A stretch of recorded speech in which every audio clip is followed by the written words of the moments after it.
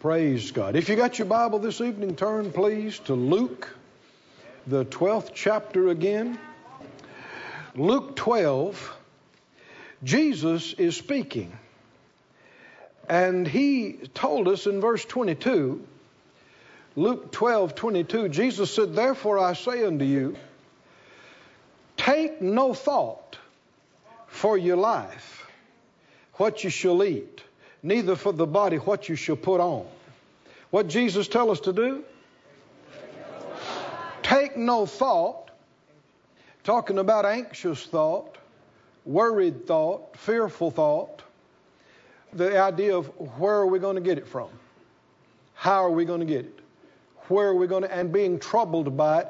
The Master told us not to do that. So what should we do?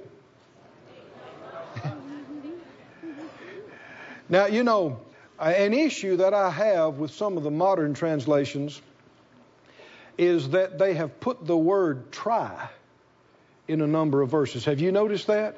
Try to do this, try to do that. That is not in the Scriptures. That is absolutely wrong. The Lord never told you to try anything. And He never will. Why? Because before He told you to do it, He knew whether you could do it or not. And He wouldn't tell you to do something you couldn't do. He had already know, so He wouldn't have told you. Right? No, I absolutely take exception with that. Any of these new translations that say, you know, try this or do your best or try that, that is absolutely a perversion and distortion of the Word of God. It's not right. The Lord only told us do. Don't do. Amen. And when He tells us, you know, He actually expects us to do what He said. He does. He absolutely does. And there is no acceptable excuse. We're already off to a good start here, aren't we? There is no excuse. There's forgiveness. Thank you, Lord. But there's no acceptable excuse. I want you to think about Peter walking on the water and other occasions where the Lord told the individuals, you know, where's your faith? You would think that Peter might say, well, you know, man, the water was rough, the wind was blowing. I don't know of anybody else that's ever walked on the water besides me and you. But there was no acceptable excuse to the Lord. There's only repentance. And so we need to get rid of the mentality of trying and attempting, because the Lord doesn't accept it. I'm trying to represent Scriptures here. He doesn't accept it if you say, well, Lord, I was trying.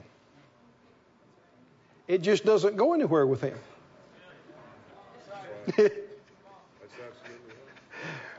Let me go over this again real slow. One of the enemy's most effective tools is to convince you that you are a victim, that you are unable. You cannot comply. You cannot do it. And you hear it all the time. People say, well, I've done everything I know to do, and I just can't keep from thinking on it. That's a lie. I've done everything I know to do, and I just slip right back into it, and I just can't do it. I've tried. That is a lie. And as long as you believe that, you're in serious, serious trouble. Because if I can't control my thinking, if I can't control my actions, how can I overcome? I'm not in control.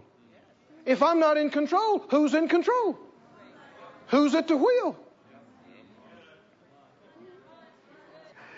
And it has become religiously incorrect to use the term sin. It's become offensive and uncomfortable. And so there's a variety of substitutes that have been made available.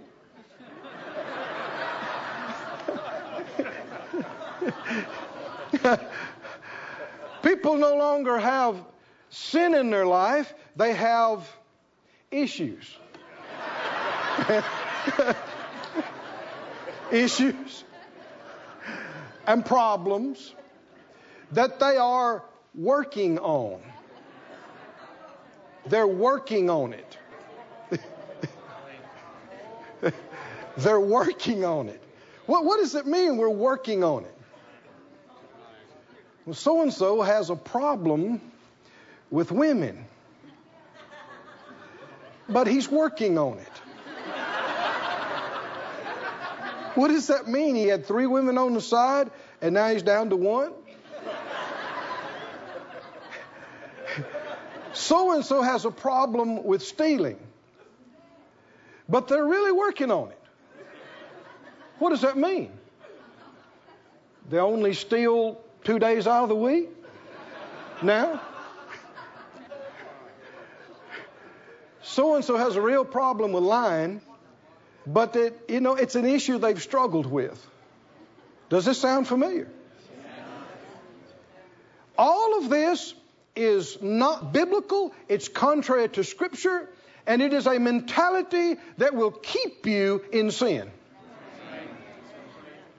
Because the idea is, I'm doing the best I can, so cut me some slack. That's a lie. The Lord knows it's a lie. The devil knows it's a lie. Other people probably know it's a lie. None of us ever have to sin. None of us ever had no choice. Couldn't help. If we couldn't help it, we shouldn't be required to repent. Because it wasn't our fault. The Lord should know. It was just bigger than we could handle.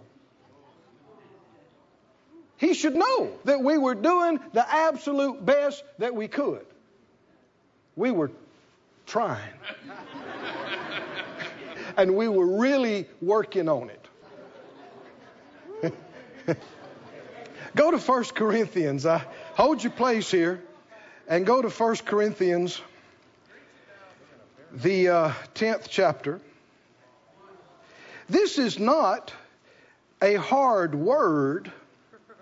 This is truth that will make you free. If you make excuses for the issues and sin and bondages in your life, you will keep them. They will stay there and get worse. There's no excuse for sin. That's right. There's forgiveness for sin. Yeah. Thank you, Lord. Yes. But there's no excuse. That's right. You ever heard somebody mess up a good apology with an addition? Yes. Do you know what I'm talking about? Let me give you an example. Well, I'm sorry about that. But you know that I tried to get y'all to help me with that. You're not apologizing. That's right. You're not. That's right. You can't repent if you don't take responsibility for anything. There's no repentance in that. That's right, sir. Anybody remember 1 John 1:9? Anybody know 1 John 1:9 in here? 3 people. Come on, I know you know. Hold 1 Corinthians 10.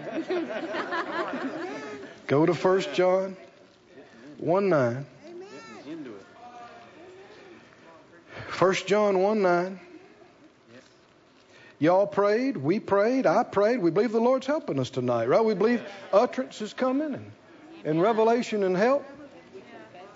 Are we supposed to struggle with habits and sins for decade after decade? Are we supposed to get free and stay free?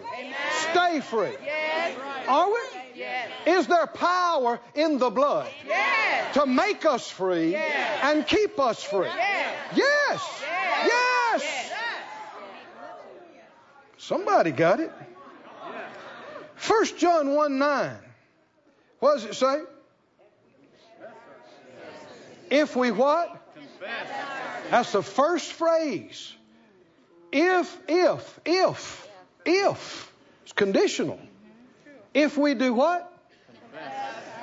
You can't play around with it. You can't dance around it. You got to say you did it, and you got to call it sin. Yes. That's the first part of it. Yes. And if you're making excuses, you're not taking responsibility. Talking about you trying and you did this and you did. No, you did it. There's no excuse. And you sinned. Yes. And you call it sin. And admit that nobody made you do it. You could have done differently, but you didn't. You confess it. And if you will, and if you do, what's the next wonderful part? He's faithful. He is faithful to forgive you. Yes. But if you're not sure whether you even did anything wrong or not, you're not confessing anything, there's nothing to forgive. You're not asking for forgiveness. That's right. You're making excuses. That's right. You need to put a period on the end of these things. Yes, sir. What did you do? I sinned. I messed up. I did wrong. Why? Yielded to the flesh.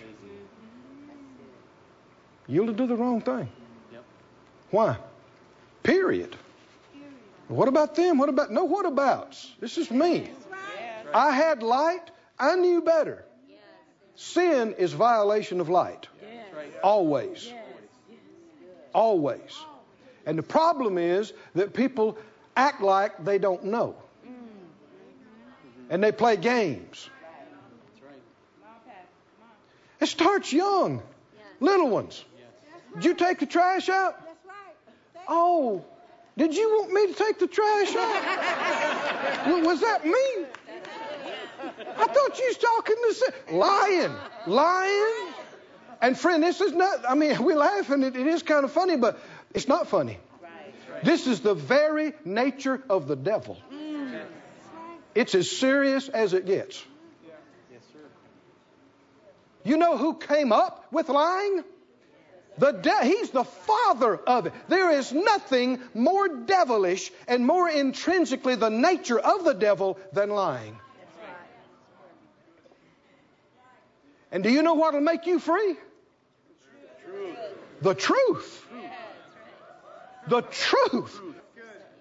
Lies will blind and lies will bind, but the truth will make you free. That's right.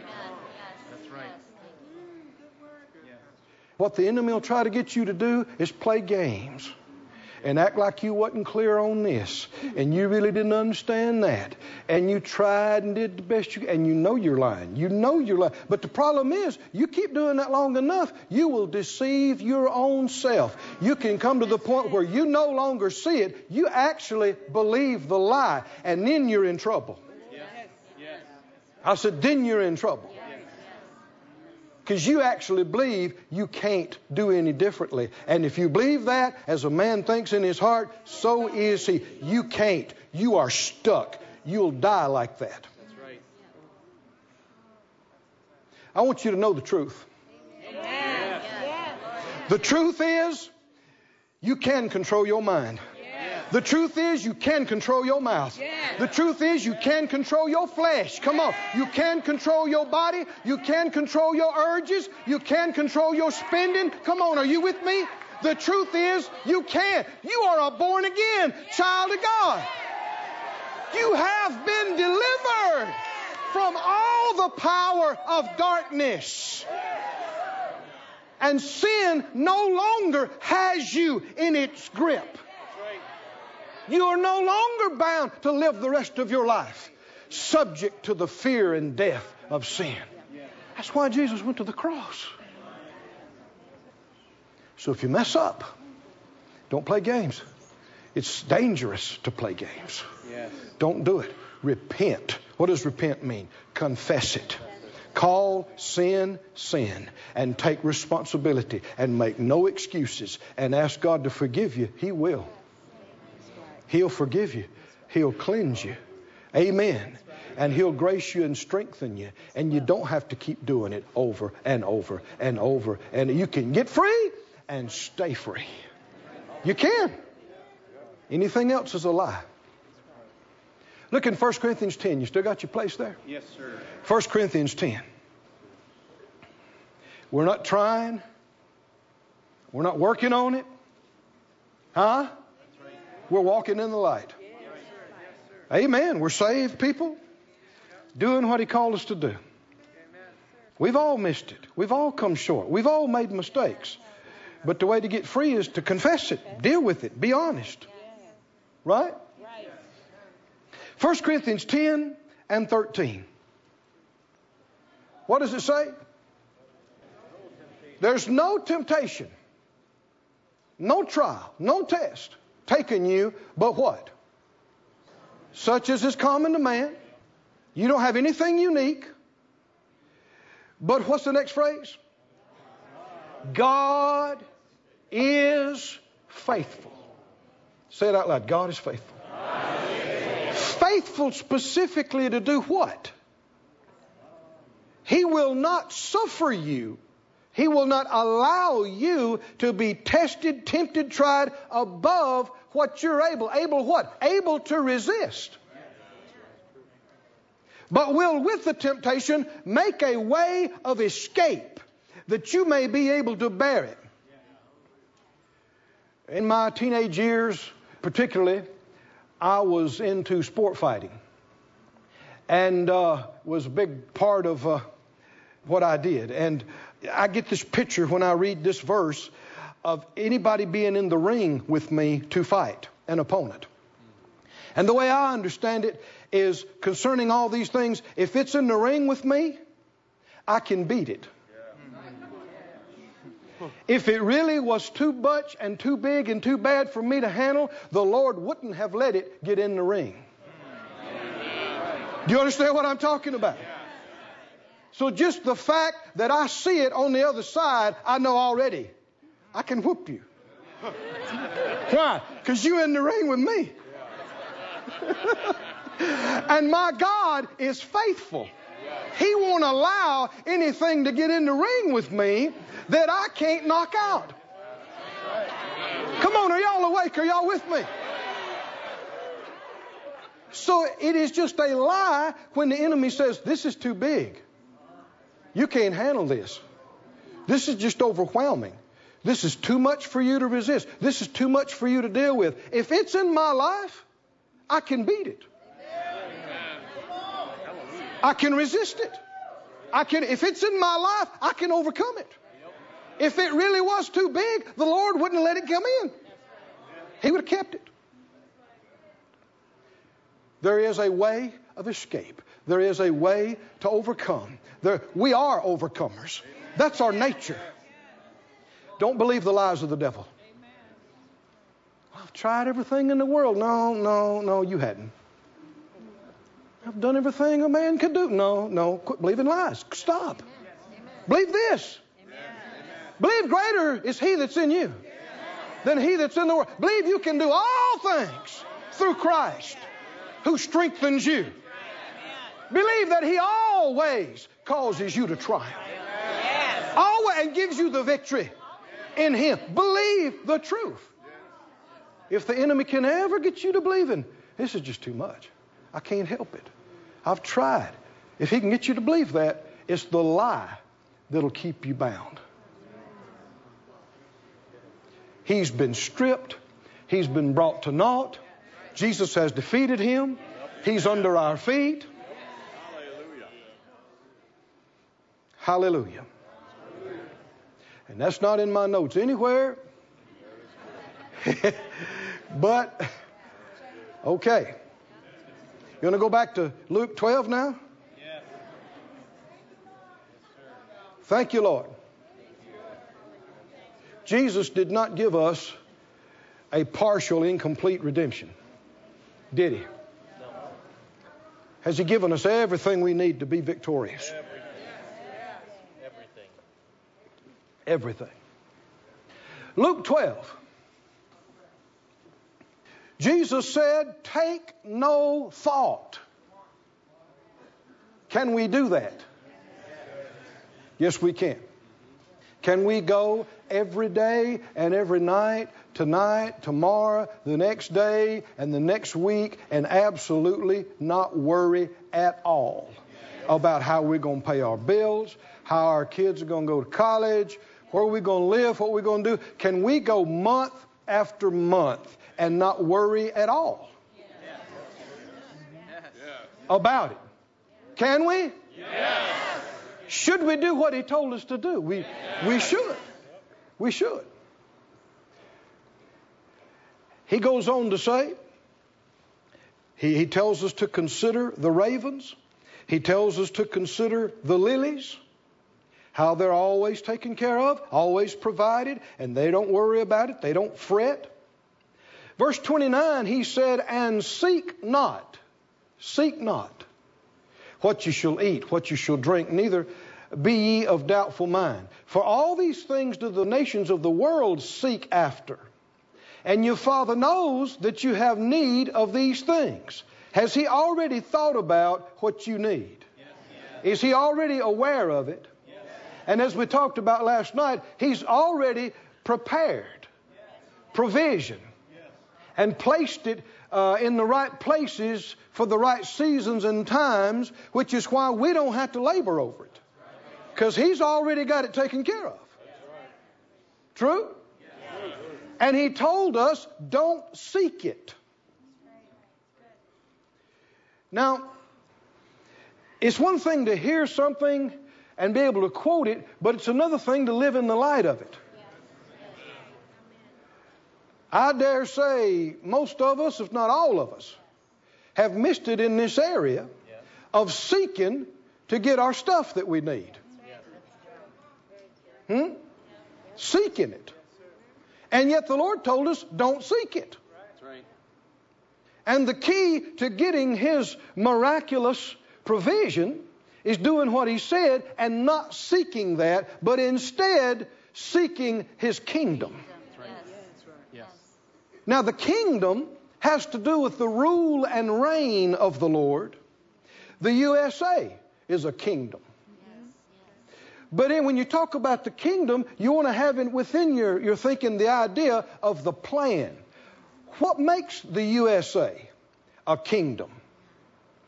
It is a place that is governed by certain laws and regulations that were established by people who drew up the Constitution and everything that's followed, and it was people's will and ideas that developed a plan for how a country would be and how we'd operate.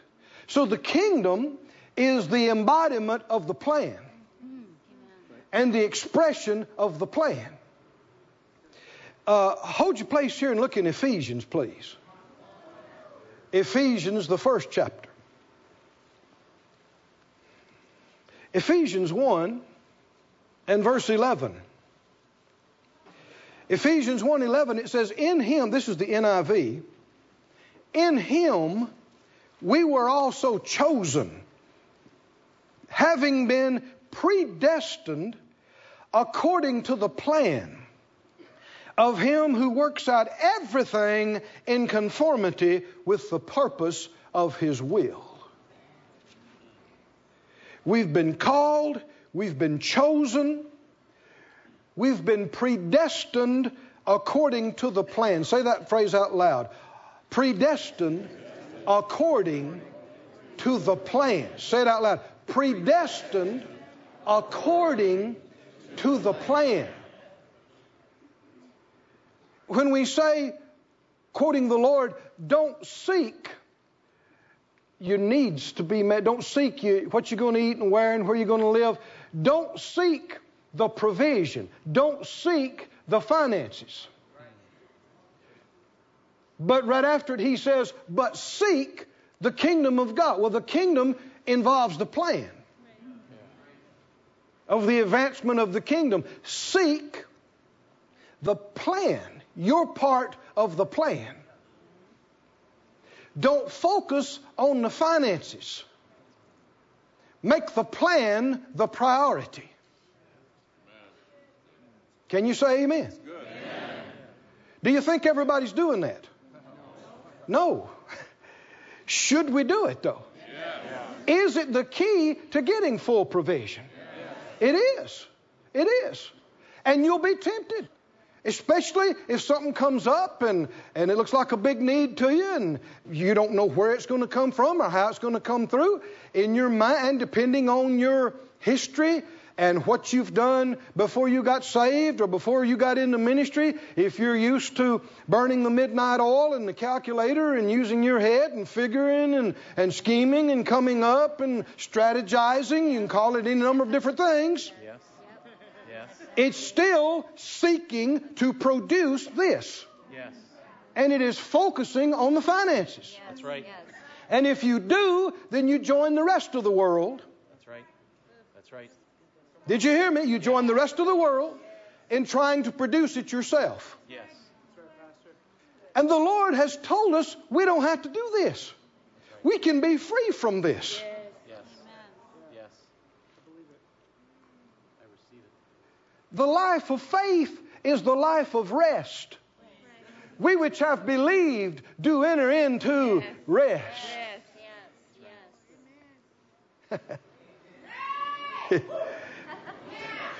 We're in the middle of a project right now. And it's taking millions of dollars. And I don't know where it's coming from. We're at a place right now. The next steps that are unfolding. It's taking me. But you know, I can stand here before you and tell you I am not bothered about it at all. I'm not losing any sleep. I'm not spending any time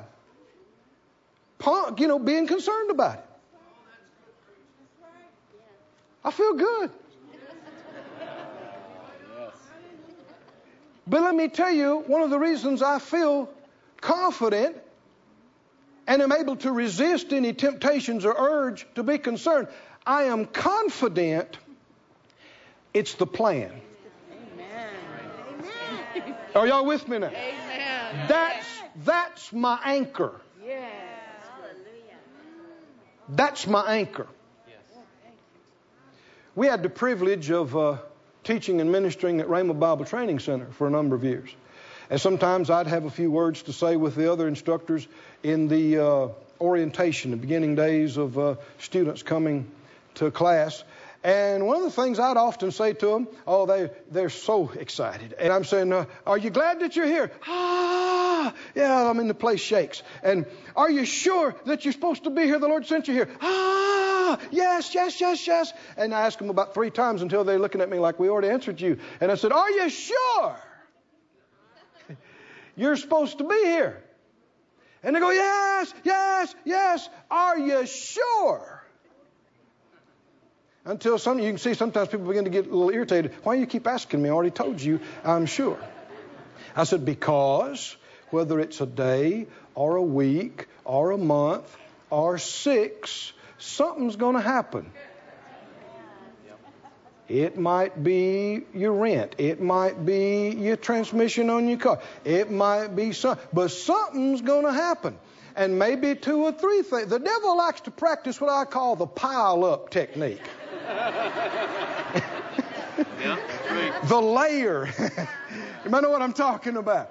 1 or 2 things and you're shouting glory to God, but then 3 and 4 and 5, and he's trying to get you to believe this is too big for you to whip. But what have we found out already tonight? If it's in the ring with me, We can beat it. We can beat it. I know I can beat it by just right that it's there. Scripture said so. I said, something will happen. Oh, don't confess that over me. Don't have to.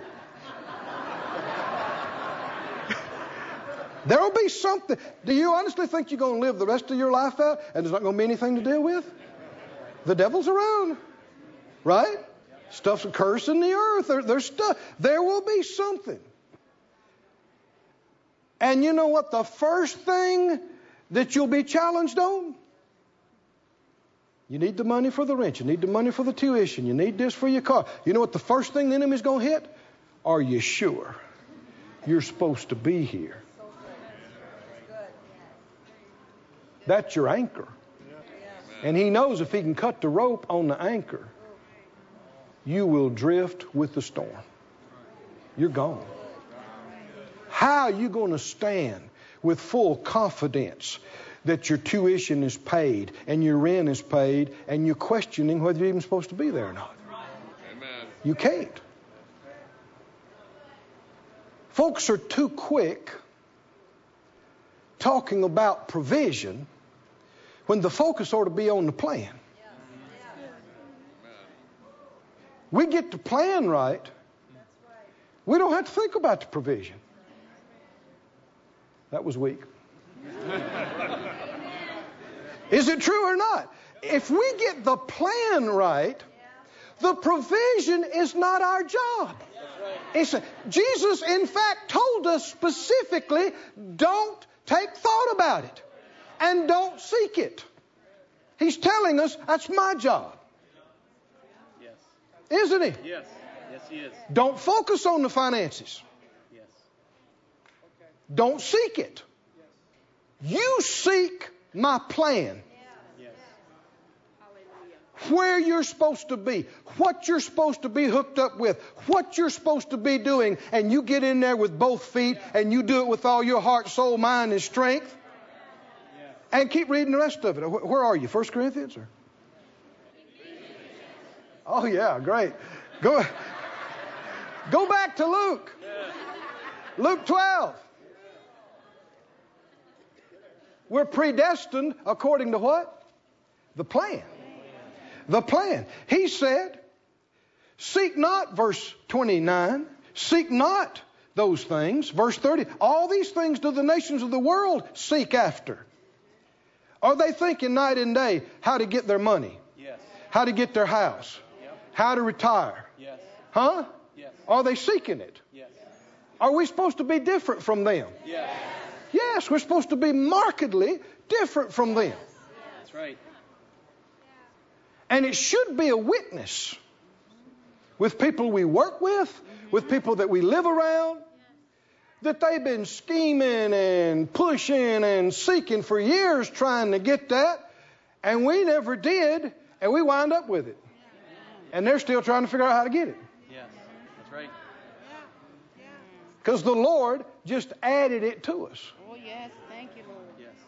Matthew 6:33, talking about this same passage, he said, but seek ye first the kingdom of God and his righteousness, and all these things will be added to you. Now, you can add stuff to yourself. Yes, you can. But that's not the same as the Lord adding it to you. That's right. You can add stuff to yourself prematurely Yes. and in the wrong way and wrong season, as I said. And if you do, it'll be a burden. I said it'll be a burden. I've always liked sports cars. Anybody in here like sports cars? If it's loud and fast, it makes me smile. My daddy and my uncles, all my family was that way. I grew up in it, and I just like it. And first opportunity I got to get a substantial sports car, I got it. It was a brand new convertible, fast, pretty, nice. And during that time, we'd been struggling, Phyllis and I, with some things. And we had a bunch of debt, and I didn't have this thing but just a couple of months or so. And it just felt like a burden. The insurance and the payments, and I spent some extra time seeking the Lord. And so I'm thinking about the Lord's good, and He wants us to have stuff, and you know, He is, and there's a truth. But He began to minister to me. I don't mean I heard a voice, but in my heart He said, Keith, I don't mind you having one of these, or 3 of them. He said, but it's not where you are. You're trying to act like you're at a place you're not at yet. You know, he talks to you the way you understand. And he said, your priorities are not right. Because we wanted to give more to the church and the kingdom and the things, and yet our money was all tied up in making these payments and all this insurance and all this stuff. And see, a whole lot of people do. They make commitments to all these things, and then they think about what I want to give. It's too late. You've already violated the first principle of prosperity, which is what? Seek ye first. Honor the Lord with your substance and the first fruits of all your increase, and your barns will be filled with plenty, and your presses will burst out with new wine. I mean, almost every Christian would agree you ought to put God first, right? Would that include every area, including your finances? One fellow, he said he thought if people were honest, when some folks were baptized, they ought to hold their wallet up over their head, because they are not consecrating that part. And the Lord will love you, and you can be saved and go to heaven, but you are not going to have His blessings in your finances unless you put Him first in your finances. So the Lord began to get it across to me, and I could feel this thing and some other stuff. It's a burden. Because I'm thinking about how am I going to make the payments, and how am I going to pay off the insurance was high, and how am I going to do this, and how am I going to do that? And the Lord began to help me to see. He spoke that to my heart. Son, I don't care if you had 3 of these, but your priorities are wrong. You're using your faith more to make your payments on your stuff than to put into the kingdom. I saw it. I repented. I said, Lord, help me get out of this, and I'll make changes. We'll make changes. I talked to Phyllis. We sat down, and we wrote down on a yellow legal pad what we wanted in our heart to put into the kingdom of God, that we had gotten ourselves in such a mess we weren't able to do it. And I said, Lord, you didn't do this to us. We did it to ourselves, but you're merciful. I'm asking you for mercy. Help me get out of this.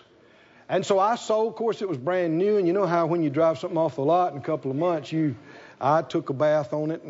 But that wasn't the most important thing. The important thing is the kingdom of God. And so then I had another vehicle, and I sold it, and I had this, and we got out of that. And Phyllis had a car, and I rode with her for 1.5 years. It was good for my flesh. Woo. She was working too, and I'd call and say, hi, can you come pick me up? She said, yeah, as soon as I get off. I said, okay, praise the Lord. I'd had my own car since I was 13, but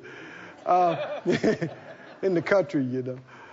But I was determined, and when I let that car go, and when the guy drove off in it, I said, this does not move me. Later on, I may have 3 of these. But right now, I got to put the kingdom first. Right. I got to get my priorities right. Yes. And so we tightened our belt, so to speak. We quit eating out so much. And our focus was, number 1, putting the kingdom first. Number 2, paying off our debts and obligations and getting ourselves where we're not bound like this. And so we wrote it down, and we stood up before the Lord, and we released our faith. And you know, within just a few months, the Lord started doing supernatural things. And this was taken care of. We had gotten behind on our taxes because of dumbness and making mistakes. And I was in a meeting somewhere, and a fellow called me over to the side, and he said he had told me about his tax situation, and all I had said was, I know how you feel. That's all I had said. And he said, you said you know how I feel. I said, yeah. He said, how much do you know how I feel? And I said, well, you need to know. He said, I need to know. I said, well, about 13,000. And he said, I'm going to send you $2,000 a month till that's done. This is not ministry. This is personal mistakes. And they did. Just like clockwork every month. And at the same time, some other situation we had, some folks, the Lord moved on them, they released a $5,000 debt. And then this happened, and this happened. And I mean within a year, we are giving like we have never given before. We are putting money into the kingdom of God, and it felt good. And you felt like you got your priorities right. I'm putting first things first. And just about, less than 2 years after that, I was in a place and some things worked out, and there was this in-your-face yellow sports car sitting there on the lot, and it just worked out for me to get it. It was used. It had a few miles on it, but we got it, and the money was no problem, and it was parked in the garage, and it wasn't a burden. And the scripture was ringing in my ears. The blessing of the Lord, it makes rich, and He adds no sorrow. When He adds it to you, there's no burden. When you add it to yourself and skew your priorities, it's a burden. It's a hassle. Friend, listen to this. These are different ways of coming back to the same thing, but struggle and repeated and prolonged lack and coming up short. All of these are indicators that you're off the plan. Are you with me, friends? Yes. All of these are indicators that you've gotten part of the plan wrong. You've gotten off of it. See, you can develop your own plan, can't you? Yes. Is the Lord obligated or even interested in financing your plan when He's got a perfectly good plan? No. Is He? No. Would He not, in fact, be supporting disobedience and rebellion to give provision for your plan instead of His? So He can't. And so when you struggle and you struggle and you just come short and you come short, it's time to put your nose in the carpet and seek the Lord. You got to be open for Him to tell you. And sometimes we talked about this earlier about being honest. What repentance is. Yes. And there are times I put my nose in the carpet and I said, Lord, You tried to get me not to do this. But no. I had to have it. And I had to do it now. And now I'm in a mess. Here I am. You know it. Have mercy. That's what mercy is all about. If you always did everything right, you wouldn't need mercy. You could get by on justice. Mercy is not getting the judgment you deserve. Mercy is getting the blessing you didn't deserve. And all you got to do is repent. God's talking to some people right in here right now. I'm telling you, total victory and turnaround is right here in front of you. It's right here. How many believe God could do amazing things in just a few weeks and just a few amazing things? His arm is not short. The holdup, the hindrance is not with Him. It's not with His ability to supply. We need to make adjustments and stop seeking the provision. Stop it. What do we seek? The kingdom, which involves the plan. That's what we seek. That's what we pursue. Can you say glory to God? Thank you, Master. Aren't you thankful for His mercy? Let's all put up our hands and just thank Him for His mercy for a moment. Lord, You are so merciful and so gracious. Thank You that even if we make mistakes, it's not the end. Thank You. Thank You that You have mercy on us. You're so gracious to do it. Thank You. Even if we've messed up repeatedly, You've been gracious and merciful. You are the merciful God. Thank You. Thank You. Thank You Thank you. Thank you, Lord. How much time you got tonight? You in a rush or? Huh? You can take some more, you're saying? Thank you, Lord. Go with me to two openings. Let's look in Psalm 81. Thank you, Lord. The Lord loves us. He doesn't want to see us hurting. He don't want to see us struggling, especially not when He's already made all the provision. He's already paid for everything, already done everything. Psalm 81 and verse 10. 81:10, He said, I am the Lord your God, which brought you out of the land of Egypt.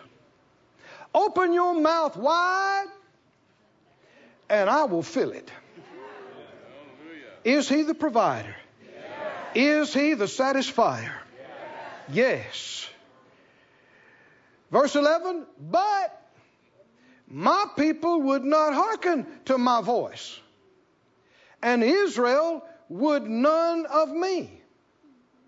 So I gave them up to their own heart's lust, and they walked in their own counsels. Did they have a plan? Yeah, they did. The provision of God, will you encounter it on any other path than His path? No, you will not. Verse 13, listen to the heart of the Lord. You know, when people think about God, sometimes they have very inaccurate ideas. They picture somebody old. I mean old. Long white beard. Kind of gaunt looking features. Old. God's not old. God's not old. He's been around. But He ain't old. And people picture God emotionless and expressionless. Age after age. It's not true. It's not true. Did you know He's a whole lot like you? Because you're made like Him? If you study the Scriptures, you'll see God gets mad. He gets glad. He can be grieved. Huh? He can be wroth. You don't want to be around God.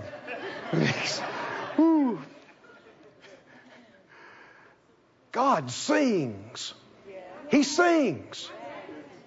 How many like a CD of some of God's songs? One of the things I'm looking forward to past this life is that. I know all the musicians and singers especially relate to this. I can just picture, saints singing, angels singing, amazing. And we're just enthralled. And then somebody says, shh, shh, shh. The Father's going to sing.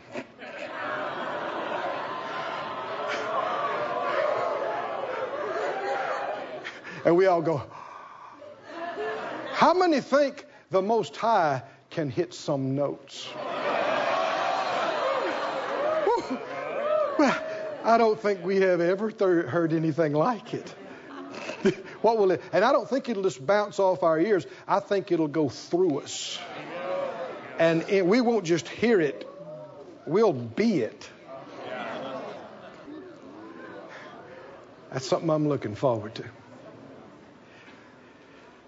But here in this verse, you hear some of this expression and feeling. Verse 13, He says, oh, that my people had hearkened to me. Can you hear something in the Lord? This is not feelingless. Oh, that my people had listened to me. And that they had walked in my ways, in my plan, in my path that I had for them. I should soon, everybody say soon. This is not dragging around for years, messing around with it. I would have soon subdued their enemies. I would have soon turned my hand against their adversaries. Soon. And the haters of the Lord would have submitted themselves to Him. But their time would have endured forever. And He should have fed them with the finest of the wheat and with honey out of the rock should I have satisfied. That's the best of the best. I would have fed them. I would have taken care of them. They would have been abundantly supplied and satisfied. Why? If they'd listened to me and done it my way. That's right. It's one of the biggest problems in the body of Christ. One of the biggest problems in the world. People come up with their own plan. That's right. And they're seeking to produce stuff. And they have an idea. And claim it's God. And it's not. That's right. And so they push and they sweat and they struggle and they try to make it happen. And it just languishes and goes on and on and on.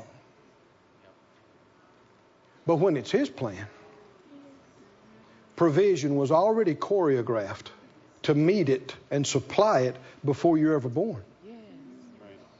And all we got to do is take the step into it, and here it'll come. Right.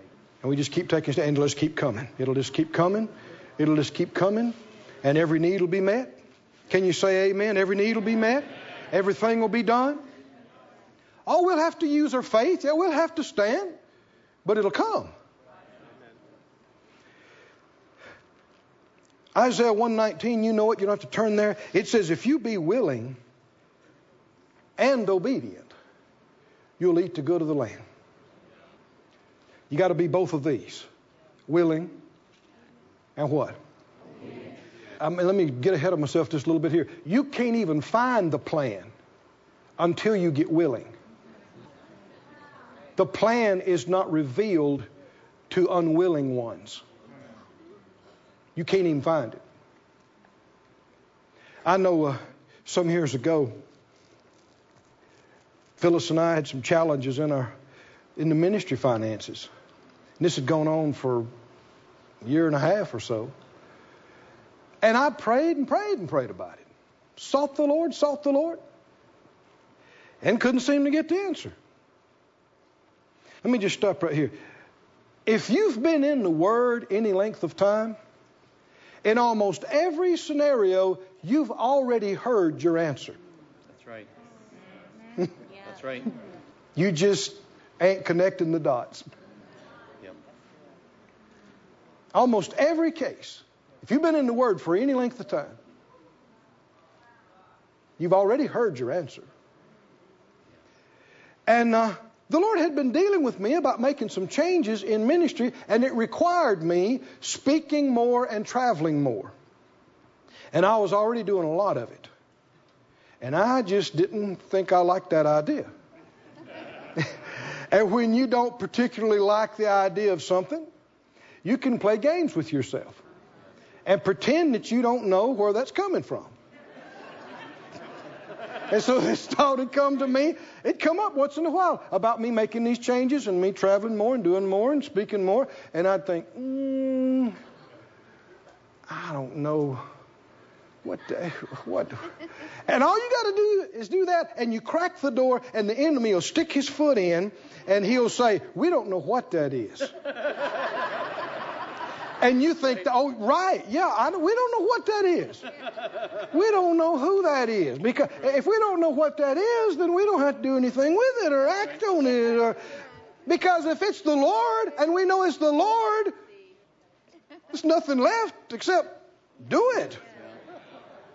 And when you don't want to do it, you can play mental gymnastics. And you can go, wow, this is complicated and mysterious, and we don't really know.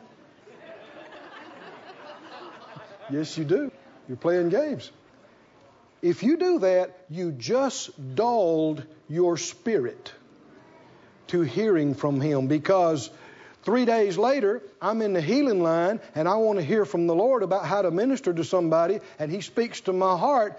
I just said this wasn't Him 3 days ago. Yep. So who is this? If that wasn't Him, who is this? That's right. And that's how people get confused about, is this God, or is this the devil, or is this me? We should not be this way. The reason folks get that way is because of ignoring things that they know was Him. They knew was Him, and they confuse your own spirit. That's right. So I had done that for months. And I'm sitting at the house. Phyllis hadn't got in yet, and I was in from teaching and what have you, and I was sitting in my easy chair, just getting quiet for a minute, and that came up to me again about that going out and traveling more and speaking more. And I just talked right out loud. I said, Lord, that is you. I know that's you. Forgive me. That's the same Spirit that led me to Raymond and into the ministry. And yes, I don't know how I'll do it, but I'll do it. And just like that, I don't mean to hurt her voice, but He said, now I'm going to speak to you about this other. The stuff we'd been struggling with in our finances, I didn't know the two were connected. But the unwillingness in this area had shut off the revelation of His plan in this area. The least bit of unwillingness between us and the Lord will prevent us from getting the plan. John 7 talks about this. If any man wills to do his will, he will know. Whether it's of God, or basically we could say whether it's of man. He will know. Do you want to know that you know? You got to be willing to do anything. Stay, go. You got to be willing, and that willingness opens you up. Go to Psalm 78, please. Psalm 78. Verse 19. It says, they spoke against God. You don't want to speak against God. I don't want to speak against God. What did they do that is called speaking against God? They said, can God furnish a table in the wilderness? And the Bible calls that speaking against God. What were they saying? They knew God could do some things. They had experienced things.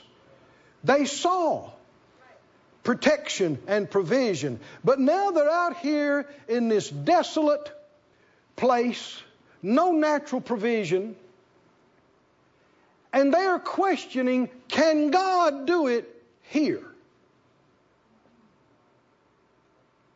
And the Bible calls it speaking against Him.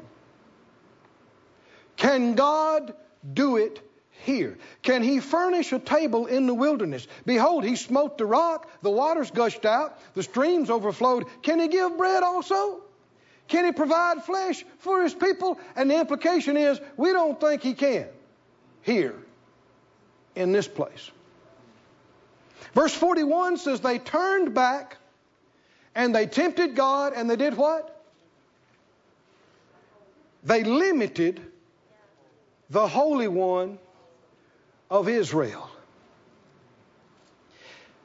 We spoke last night this phrase, there is one and only one source. Many channels. Now, the source is the origin. It's the beginning of where it comes from, where it originates, where it comes out of and comes from. A channel is a stream that it comes from the origin to. And one of the big challenges that people have stumbled over and fallen over is a channel change. Somebody say channel change. Can you deal with a channel change? Can you cope with a channel change? You get used to seeing it come this way. Through your job. Through your job. Do your job. Do your job. Do your job. Do your job. You get paid and you pay your bills. And you get paid and you pay your bills. And you get paid and you pay your bills. And most folk, if the Lord says, okay, I'm changing the channel, people freak. They absolutely lose it. I'm not talking about unsaved people. I'm talking about church-going people. They just lose it. They pace the floor. They pull their hair.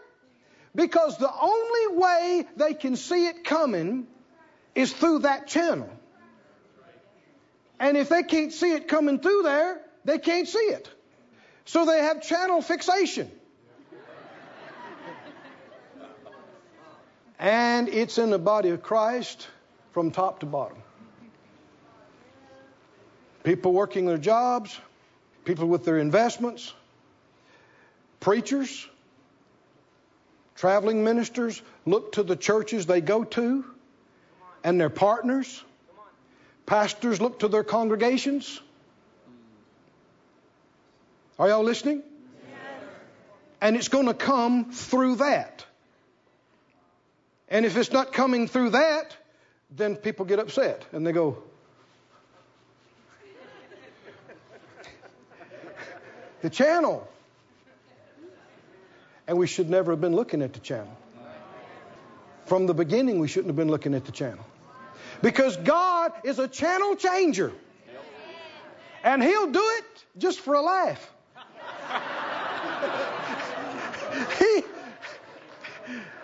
Because He is a faith God, and faith pleases Him, and He will change the channel on you. Yes, He will. Click. Yes.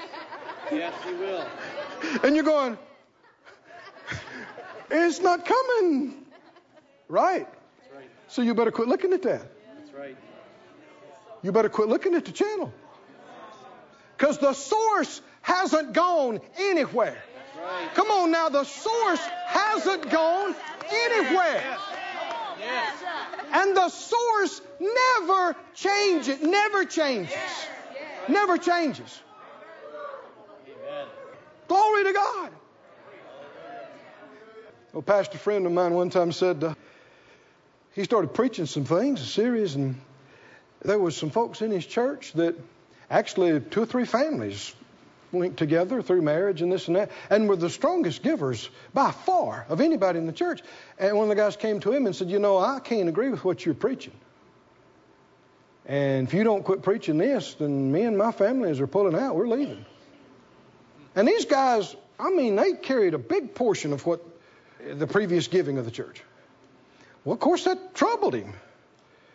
But he thought, you can't tell me what to preach. You didn't call me, and I'm not going to stand before you to give an account. So I'm sorry. I love you. I don't want to see you go. But you can't tell me what to preach and not to preach. So they left. He said, I'm leaving. And I'm pulling my families. And as he's walking across the parking lot, he looked out the window and he said, Lord, there goes the biggest giver in my church. He said, the Lord spoke to him and said, no, I'm still here.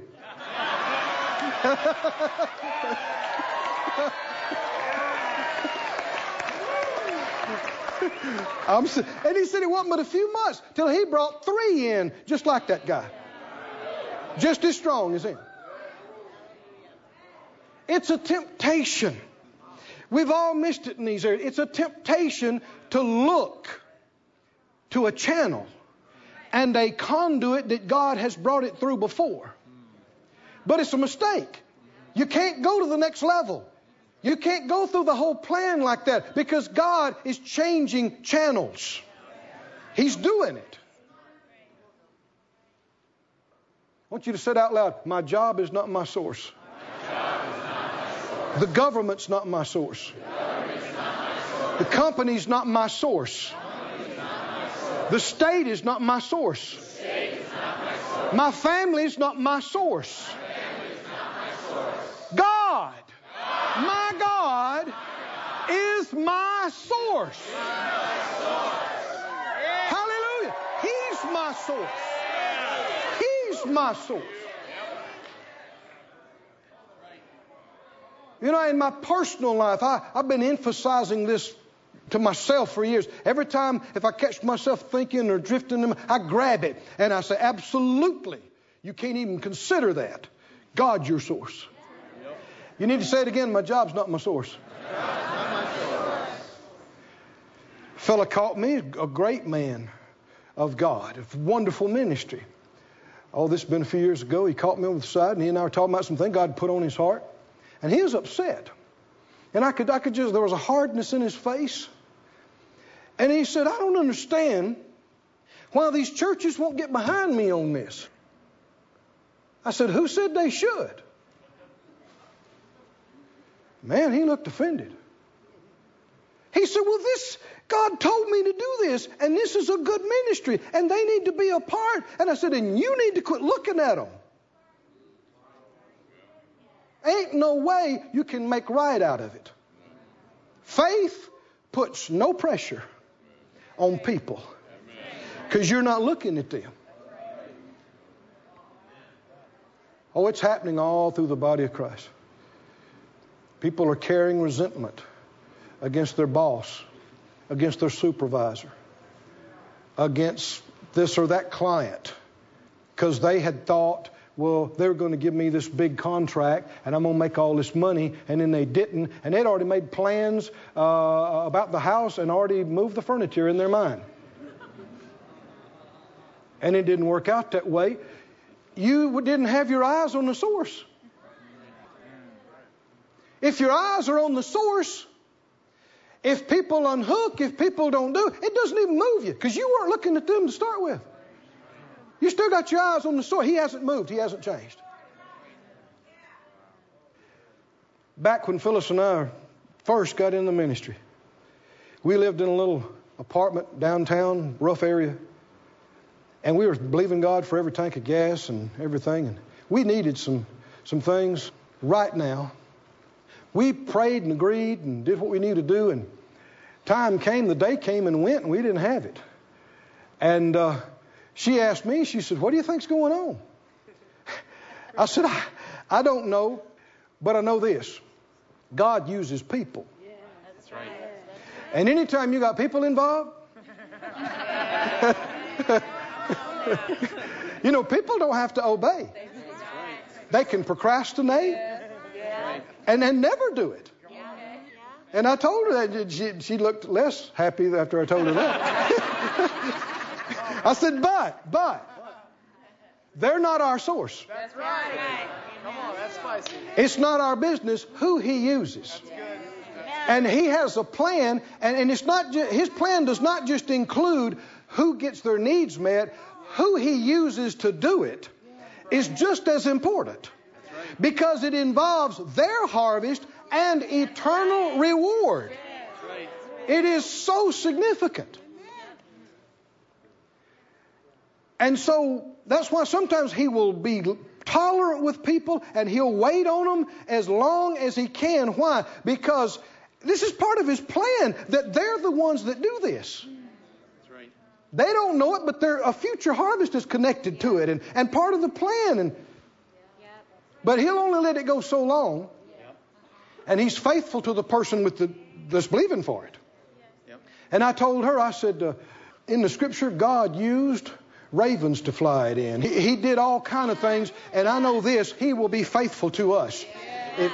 Whatever he has to do, and he'll get to somebody that'll listen to him. And I called the name of a minister that both of us, we knew of them. We didn't really know them. And I said, if God has to speak to them or anybody else, he'll do it. Yes. And our need will be met. Yes. He won't let us down. And you know, 2 days later, that man found me with money in his hand. Yes. He found me, and he put the money in my hand. I knew he thought something was wrong with me because I was like, we're just young believers. I was in awe of this person, and I didn't think they even knew I existed, you know. And he said, the Lord told me to sow this into you. And I was like, And I could not wait to call Phyllis. So I said, Phyllis, That guy, he brought it. And it was like the Lord was saying to us, what you said is true. I will use whoever I have to. I will get it done. That's right. Is He faithful? But we must not fix our eyes on anybody, any individual, or any group, or any company. You suppose Christians have done that? Oh, en masse every day. But do we want to live by faith? Do we want to come up to the supernatural provision of God? Then we've got to quit looking at people. Thank you, Lord. Go with me to 1 Kings, please. I'll at least introduce this. Can you come back to tomorrow night? I hope that you can.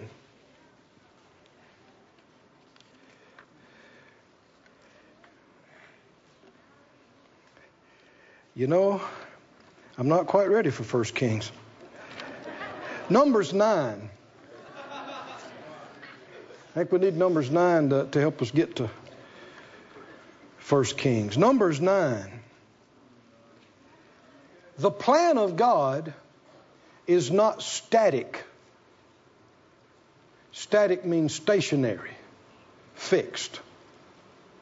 The plan of God is kinetic. It's moving. Are you with me? It's moving. And you have to move with Him.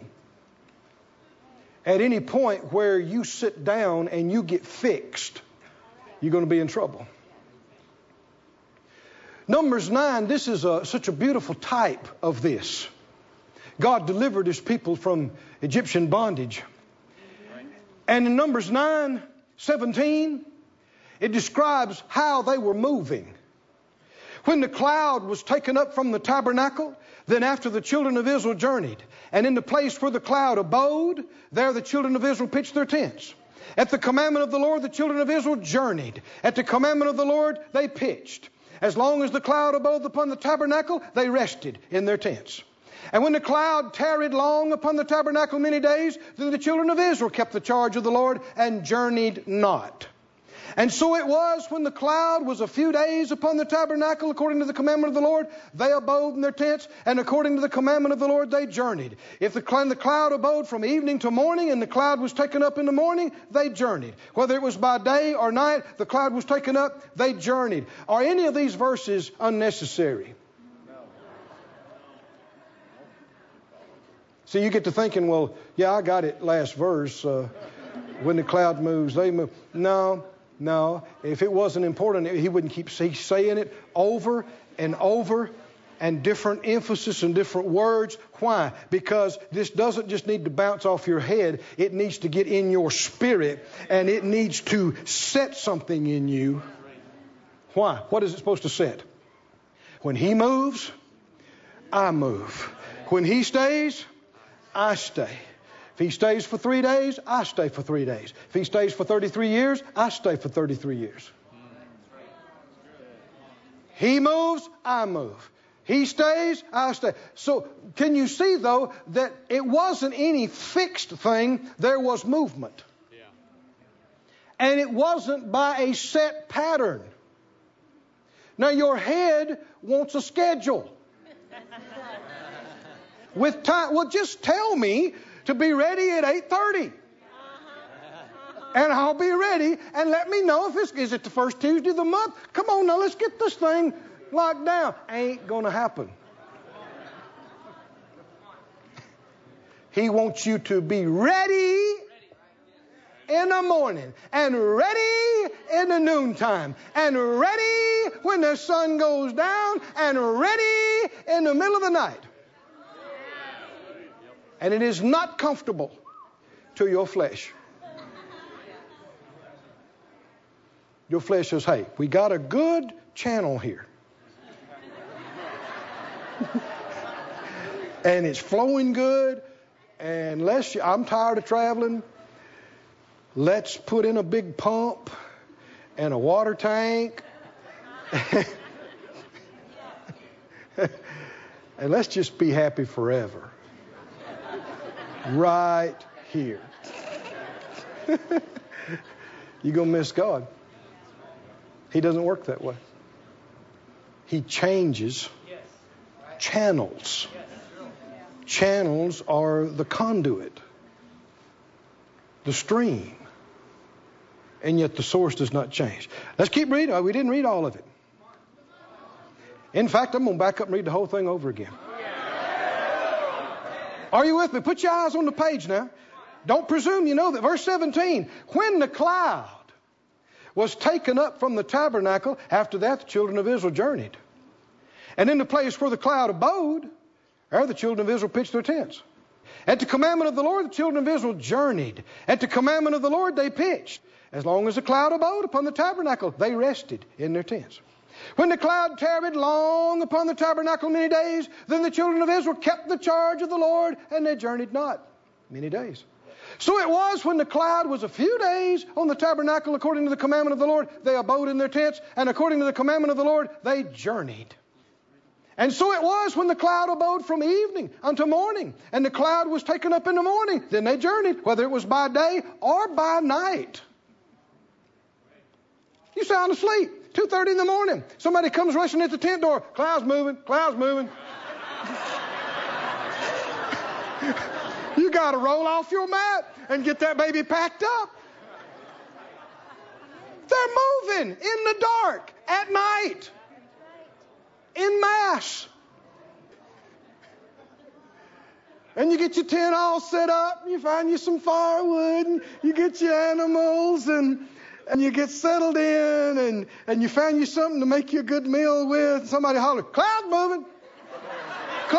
Cloud's moving. You go, huh? Already? I just sit down. Cloud moving.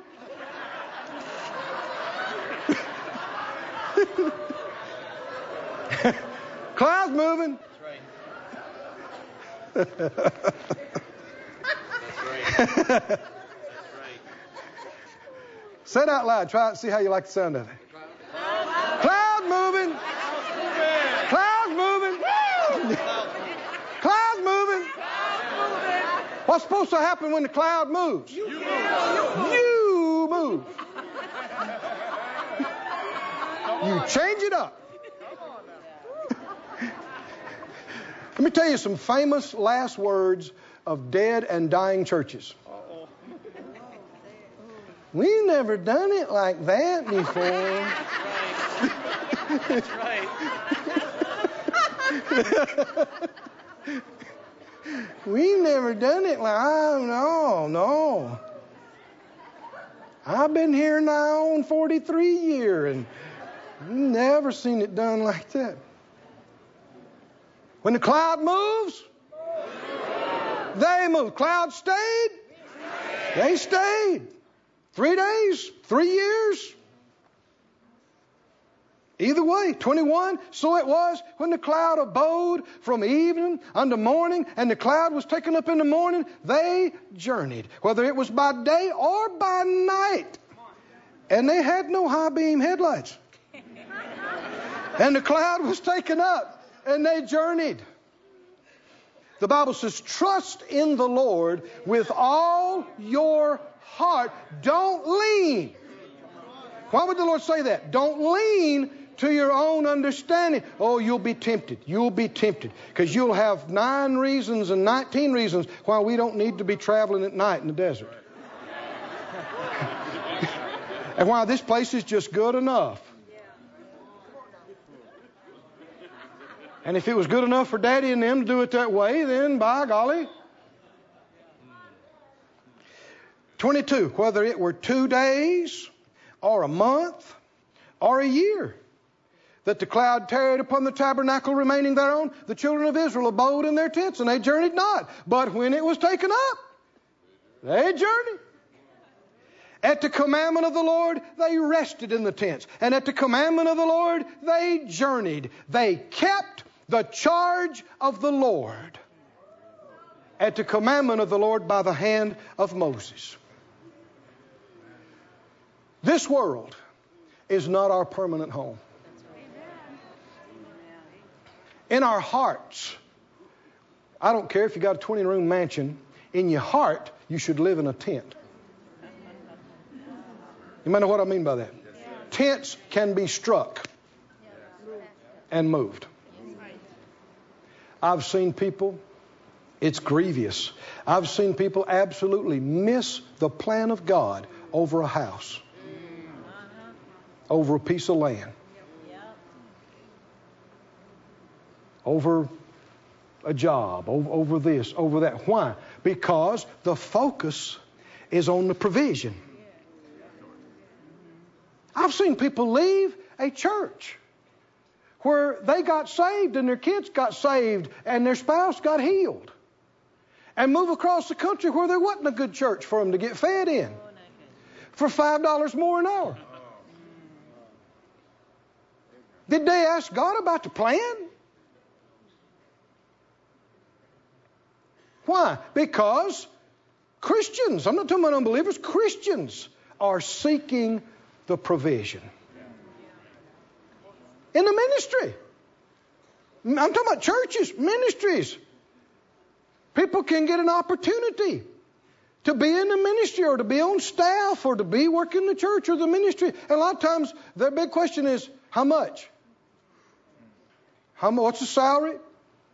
The benefits? Is that going to determine whether you do it or not?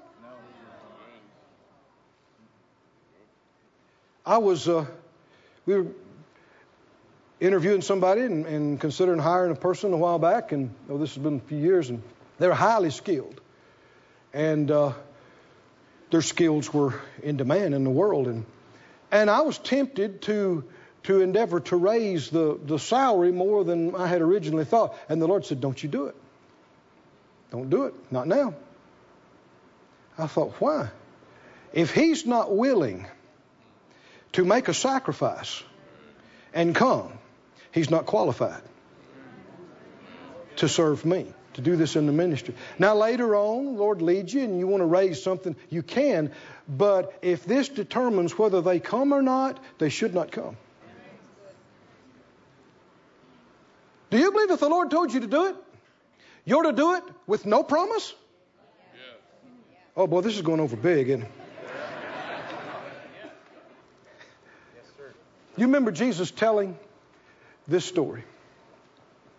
He said there were people, a man that agreed with individuals to go into his field and work for a set amount. You remember that? Yes. And so they went out early in the morning, they're working all day. And the owner of the fields and the farm, he went out to the square in the city, and there are men standing around. And he says, "Why are you standing around here?" They says, "We got no work. Nobody's hired us." And he said, "All right." He said, go to the field, and whatever's right, I'll give you." Whatever's right? That's pretty vague. Yes, it is. Huh? Yes, it is. Exactly what's that going to work out to? No guarantee. Whatever he thinks is right. But they went. And then others went. And finally, end of the day, there's only, an hour or so left in the work day. And he says, "Why are y'all standing around? Nobody hired us." He said, "Okay, go to the field and work, and I'll pay. Whatever's right, I'll pay you."